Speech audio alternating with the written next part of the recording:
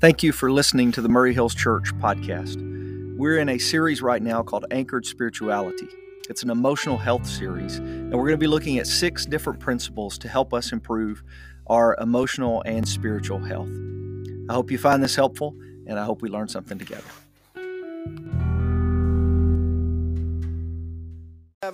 Let's see. This is the last Sunday that we're talking about Anchored Spirituality. And so this has been a series we've been in. We're working through an acronym. This is R. This is the last letter in the acronym. And today's about resiliency. And I want to start with a poll, just like I did last week. There's only one question in this poll. I'm curious, and you can raise your hand in the comments if you want to. I can't see it, but I do look at them after the service is over. How many of you have ever run a marathon? At least one, like one time in your life, no matter how long ago. How many marathoners do we have in the room? You've run a marathon. Not many. Okay, I'm second guessing whether I should use this analogy now because I was expecting a few more than that. But I ain't got time to come up with a new one. I've run one marathon in my life. Okay, it was about 19 years ago, and it was the Marine Corps Marathon in Washington, D.C. I will remember the timing of it for multiple reasons, but two of the most important was I ran it pre-social media. And so I don't feel like I got enough credit. I don't feel like I got the credit I deserve for running that marathon. And I'm not going to run another one, so I just try to bring it up in sermons as much as possible so that, I can get the likes that I was looking for. But the other reason I remember that specifically is at that weekend at that marathon, that's where I decided that I was not going to come to Murray Hills. So the job had been offered at that point, and shortly after that weekend, I called Gary Van Wormer and said, Gary, I'm not going to come and preach at Murray Hills. And obviously changed my mind at some point down the road about that. But I always remember that weekend because that was the weekend Jenny and I tried to process that and said, no, we don't want to go to Murray Hills. That's not a good idea. And so maybe marathoning is not a good idea because I was wrong about that one. But there's a phenomenon in marathoning that it's called hitting a wall or hitting the wall, if you will. And it's the point in which, at some point in the race, you're going to hit a point that you feel like you can't possibly take another step. Like everything in your body is saying, stop running. Okay, and there's a physiological component to it, like it's the glycogen levels in your muscles get depleted enough that you experience sudden fatigue. There's a psychological component to it. Your brain is it's an incredible organ. I'm listening to a book right now called Endure, and it's about, like endurance athletes, whether it's running or cycling or swimming or those kinds of things. And he makes a point in the book how people rarely run themselves to death, or people rarely bike themselves to death. And he's like, why? And big part of that is the brain shuts our body down before we get to that point. Like the brain says, you're going to kill yourself, stop. And the brain will shut us down. And so there's a psychological component to it, there's a physiological component to it, and there's an emotional component to it. When runners hit the wall, there's this just a wild mix of emotions. I mean, there's tears and frustration, and there's anger and sadness and euphoria, and it's this weird sensation. And you can see it in their faces. Like if you look at, people running a marathon, like the girl back here, she hadn't hit it yet. That girl in the front, she's close. The guy in the hat, he hit it. He's there. And the girl beside him, she looks like she's hit it too. And it even gets more drastic than that. You see people like just stumbling across the finish line because it's clearly like they're just emotionally, mentally, and physically done. Absolutely done. And it happened to me in the marathon. It happened to me about mile 24. And here's what we know to be true. That most runners, especially if it's their first marathon, most runners will at some point hit the wall. Like the research just shows, I don't know the statistics, but most runners will at some point hit the wall. But what we also know to be true is that most runners will still finish the race. So they hit the wall, but they still somehow, some way, they find it within them to the stamina and the strength to somehow push through and get to the finish line. And I think that's true of more than just running. I think that's true of life in general. If we live long enough, at some point, we're going to hit the wall. In some capacity. It may be in a marriage. It may be in some other significant relationship in our lives. It may be trying to raise grown children or trying to get grown children into adulthood, which can be a very stressful time of life. It may be trying to care for aging parents or somebody with a chronic illness. It may be battling an addiction. It may be dealing with a diagnosis, maybe battling cancer or some illness. I mean, at some point, in some capacity of our lives, we're going to hit a wall. We will reach a point when we are physically, mentally, and emotionally exhausted, and everything within us is telling us to stop, to quit. I can't possibly take another step. I know that to be true, that most of us will at some point in our lives hit the wall in some area of our lives. But I also know that most of us, if not all of us, will push through that and somehow find the strength to finish. It may not look like what we thought it was going to look like. So the relationship may not survive intact, but we're still going to finish somehow. I mean, our health may not be intact, but we're still going to finish somehow. So when I ran the marathon, everything looked like I expected it to look until mile 24. I was on the right pace. I was going to get my goal. I was following my pacing group. But at mile 24, when I hit the wall, everything fell apart. And I still finished the race. I didn't finish the way I anticipated finishing, but I still finished the race. And I just think that's true in life.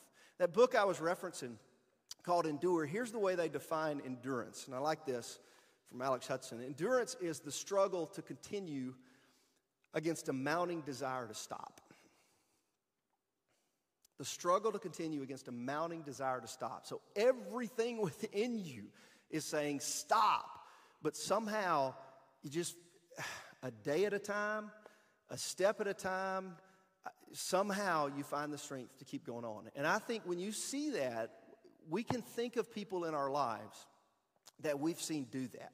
We can think of people that we've seen push through some kind of health battle or push through an addiction or some kind of mental illness battle or whatever it is. I mean, anything. We can think of we think of people that have this incredible stamina, and we watch them. It's kind of like watching endurance athletes. When I read books about endurance athletes and these ultra marathoners and all this, and the Ironman and all that, I'm just in awe. I'm amazed. Like, how do you do that? How do you push through when everything's telling you to stop?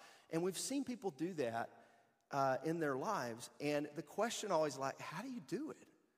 Like, how do you maintain endurance when you should be stopping now? How do you keep going without quitting?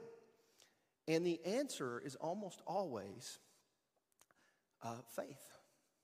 Like, that's what people will tell you. Is like, it's not me.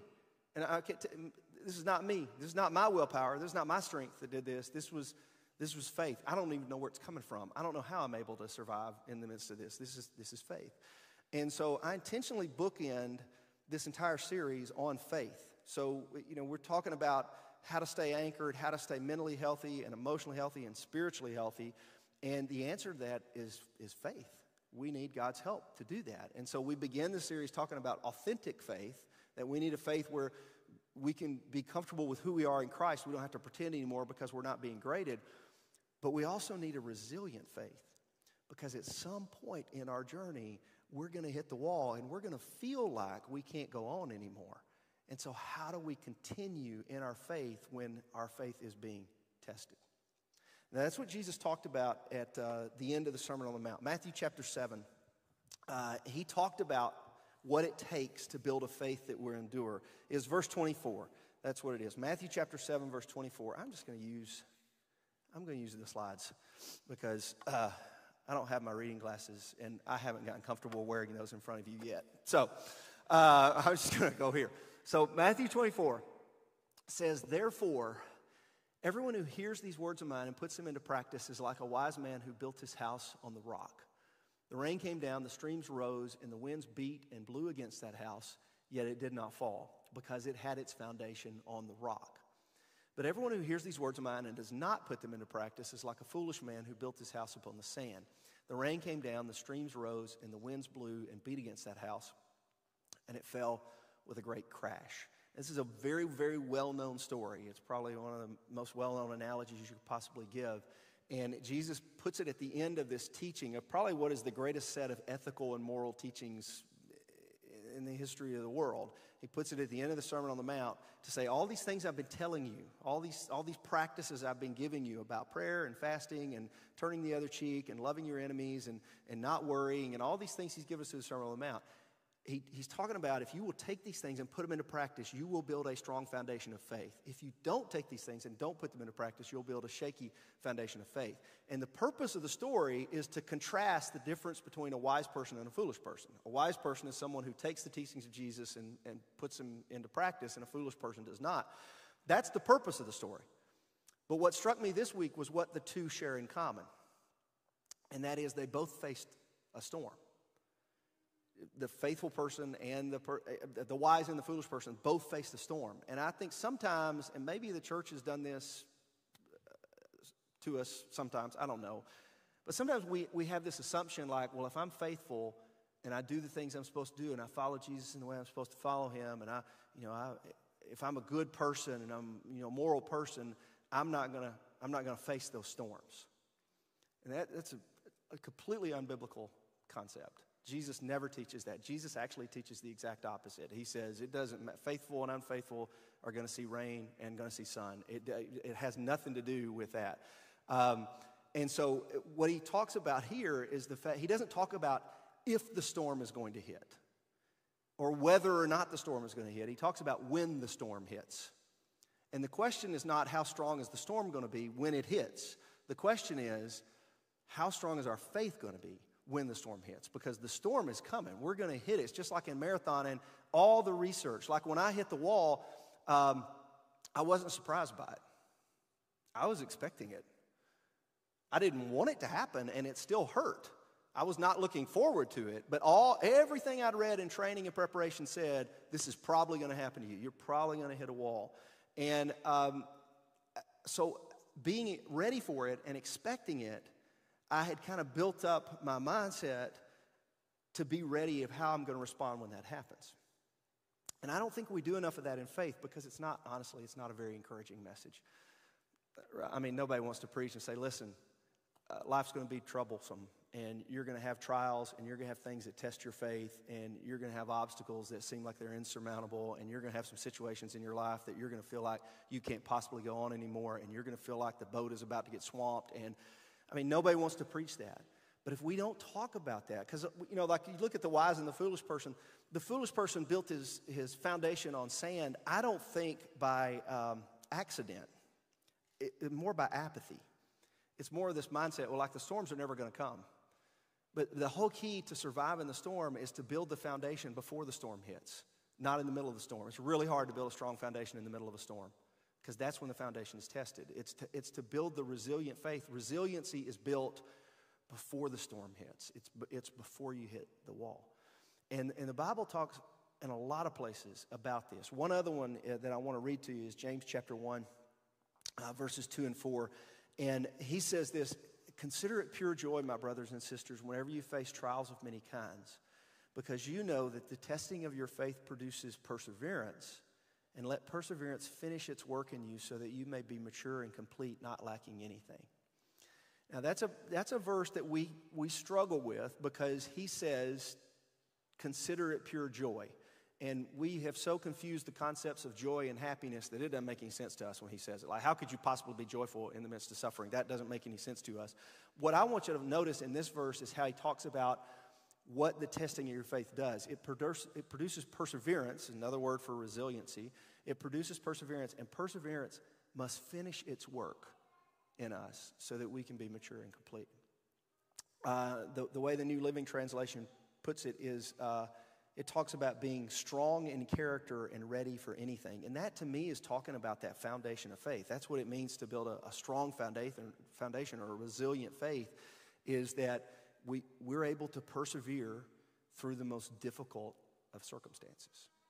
And sometimes, strangely enough, ironically enough, even in the most difficult of circumstances, our faith actually grows. And that's kind of what that verse is talking about. Like the perseverance has to finish its work so that you're mature and complete. And your faith actually comes out the other side, in a sense, stronger. Even though it hurt bad, and you didn't want to go through it, and you didn't want to experience, but your faith didn't just survive, but it came out stronger. That's the story I want to share with you this morning. I mentioned Harvey's story last week, and about a month ago, Harvey Church is who I'm talking about. About a month ago, he sent me a text, and he was talking about his cancer had gone into remission, and I was, celebrating the news with like, hey, that's great news. I'm so glad to hear that. And I'd message him back, and then he messaged me back, and he said, it's amazing how much my faith has grown in the last 7 months. Now, the last 7 months had been, I can't even imagine what the last 7 months were like. And he's talking about his faith has grown during the last 7 months. And so I had messaged him back and said, you need to share that story. You need to talk about that. And he said, well, I'd be willing to. And so he came up on a Sunday, or not a Sunday, he came up sometime during the week, and we filmed a bit of his story. He talked for about 30 minutes. I'm not going to show you the whole video this morning, but I want to show you about 10 minutes of it, of him telling the story of what happened. Because I've been talking about hitting the wall in very generic terms this morning and storms in very generic terms. His had a much more specific name, and it was a much more specific trial and journey. And so I want you to hear from Harvey. And as you're watching this video, I want you to listen for what it is that helped him get through. There's a couple of things I think he mentions in here that are really interesting that helped him push through and continue to put one foot in front of the other and keep going. So let's watch this together. My story starts off in May of 2021. God set me up to do this. It was a weekend. We were at the lake. And it was just me. My son typically is with me, and I was getting the boat ready for the boating season for that summer. I jumped in and out of my boat 100 times. And through that day, I kept noticing, gosh, my knee is killing me. I didn't think a whole lot about it. I'm 58 years old. Aches and pains are kind of just a part of my life. And so I kept working, kept jumping in and out of the boat. And that night, we were sitting down, and I told Carol, I said, hey, my knee is really hurting. It's almost at the point that it's hard for me to walk. And she said, well, you're going to have to, it's probably nothing. Just go see Scott McCall, the orthopedic surgeon, a friend of mine. So I did that. Didn't think a lot about it. That next Monday, I worked all day. I had an appointment at 4 o'clock with Scott. So he said, hey, let's get an x-ray. Let's see what's going on with your knee. And we did that. I sat in the room for an unusual amount of time. And I kept thinking, gosh, I'm the only person in here. What's taking so long? And so Dr. McCall came in, and he flipped up on the screen in that room. He flipped up the x-ray. Of course, I didn't know what I was looking at. And he said, Harvey, your knee is fine. There's nothing wrong with your knee. But you have a bone lesion on your femur, and I'm really concerned about it. And I said, gosh, what do you mean it's like cancer? And he said, yeah, it's only one of two things. It's either a benign tumor or it's a malignant tumor. I mean, those are the only two things, but it's clearly on your femur.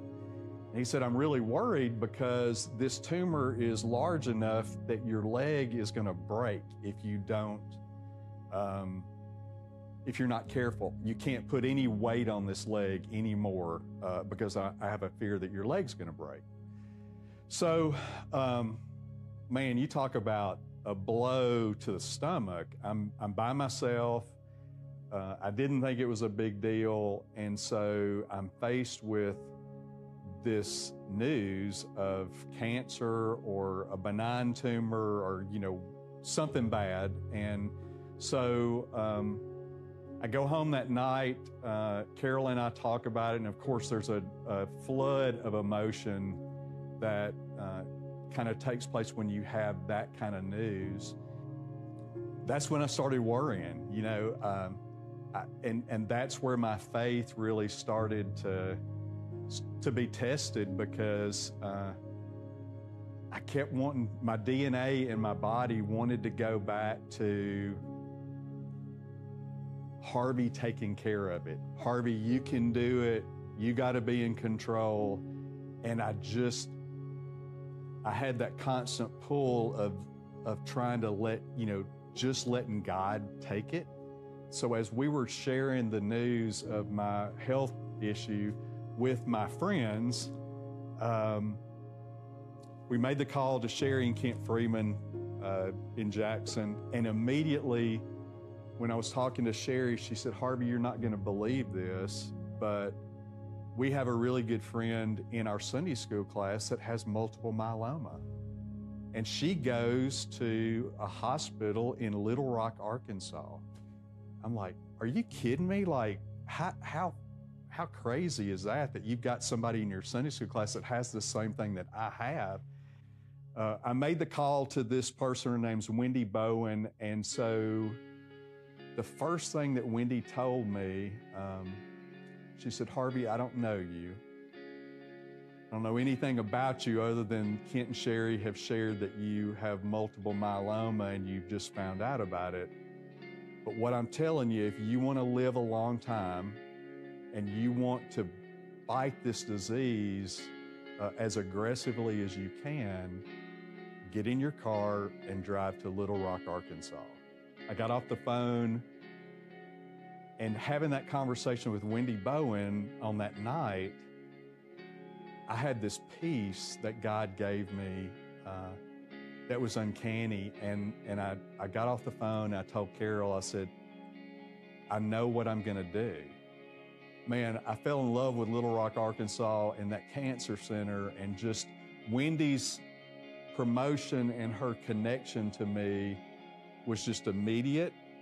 She's a woman of great faith. We talked about God. We talked about our salvation. We talked about how important it was going to be for me to have this journey, knowing that God had it. He had it for me, and He was going to take care of me. So a week passed. We've got a lake house in Winchester. We were at the lake house, and I had my surgery. I was on a walker.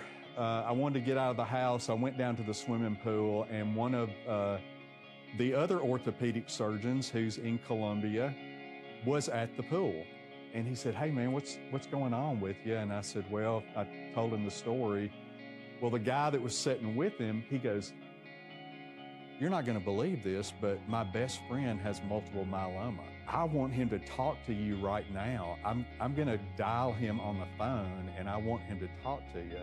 His name is Russ Petty. And so Russ gets on the phone with me within 10 minutes of us meeting this guy. And he says, Harvey, I've got multiple myeloma. I'm in year 11 of my journey. And I went to Little Rock, Arkansas, to the cancer center. And my doctor was Dr. Van Ree, which is the doctor that Wendy Bowen had. So all these things just start to fit into place. And coming back home that night, I was just, the assurance that I had was, God, you got it. You're putting me in the right place. You're going to put me with the right doctors. You're going to put me in the place that you feel like is the best for me. And so it's just a great feeling to have that. And so that again is a part of the journey. It's that search for peace that is so important, that if you get on the other side of peace, it's a terrible place to be. Not having that assurance and not having that peace is something that I had struggled with off and on, because I would have these periods of time that I felt lost. I felt like I was in a hole. I felt like I was in a place that I couldn't get out, and that hope was hard to see. And so that peace was something that I yearned for. I prayed for every day diligently. God, give me give me peace through this day. Just let me get through today, and let me just worry about today. Let me just think about what are we going to accomplish today. And so that became a part of my life. It's that day-to-day kind of process. And that's the way I have to live today, because I don't have the assurance that tomorrow will come. I've had so many people over the last 9 months who've prayed for me. I feel those prayers. I mean, I physically feel the prayers of those who have been surrounding me. But one special person that I want to take note of is my wife, Carol. So when all this started, just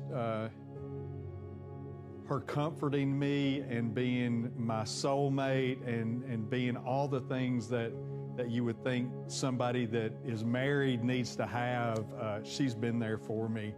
And so that's been an important part of this journey, is not only having her support, but her as a caregiver. And so one of the things that people lose sight of are those who care for those who have illnesses like what I've got. And Carol basically set everything aside in her life to care for me for the last year. And so I just want to honor her for what she's done for me, and she's been there every single step that I've taken in this journey. I've struggled with having that peace, being able to be in a good place, and my faith, as I look at these last months, and I look at how has my faith grown, it's exponential. There is no way for me to measure how deep my faith has grown over these last few months. You know, when you're faced with your mortality, it's you and God. That's it. Everybody around you who's praying for you, everybody that's in your family, as much and as close as they can get to you, there's still a place that it's just you and God. It's God stepping in and saying, Harvey, I've got this. You don't need to worry. Let's make it through today.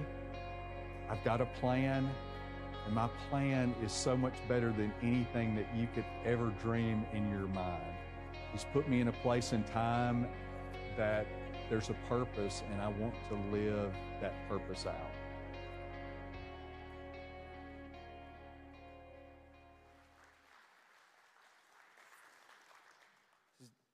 Two things I want to highlight on his story is, one is community. And just as he told it, there was all these instances of people he didn't know that were like, oh, I've been through the same thing. I've been where I've sat where you've sat. I've stood where you stood. And Harvey's now doing that for other folks, because later in the video he tells a story about somebody that reached out to him that didn't know him, and he was like, let me tell you what I've been through.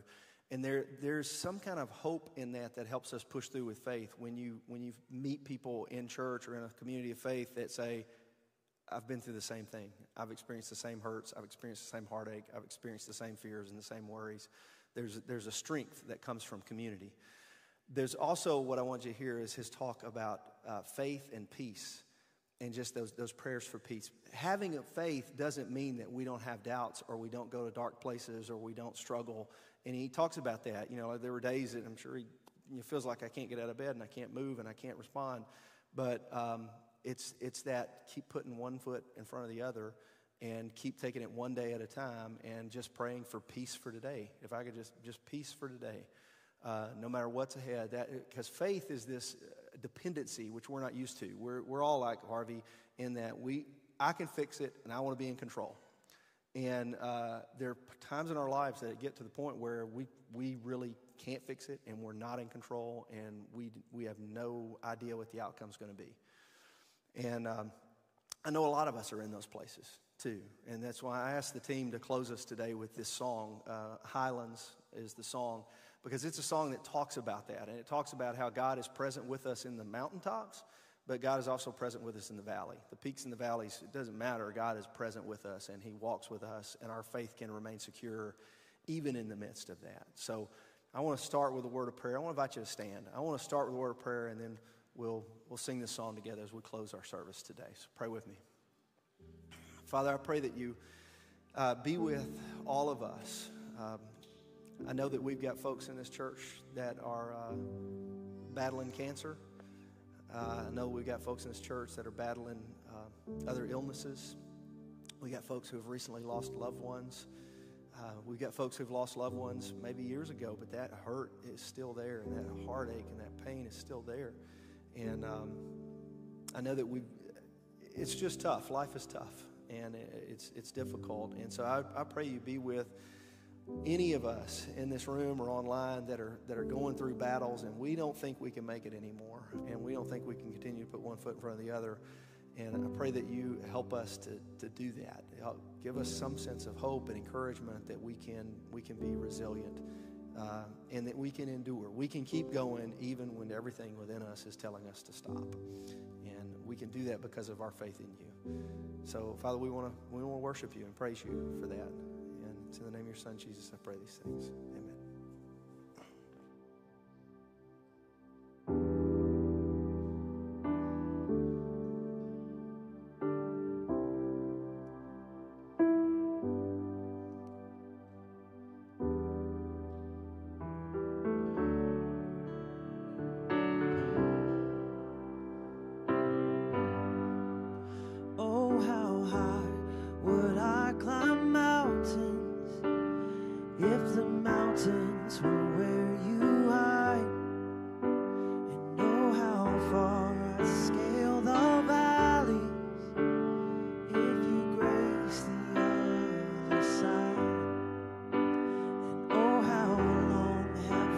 Chase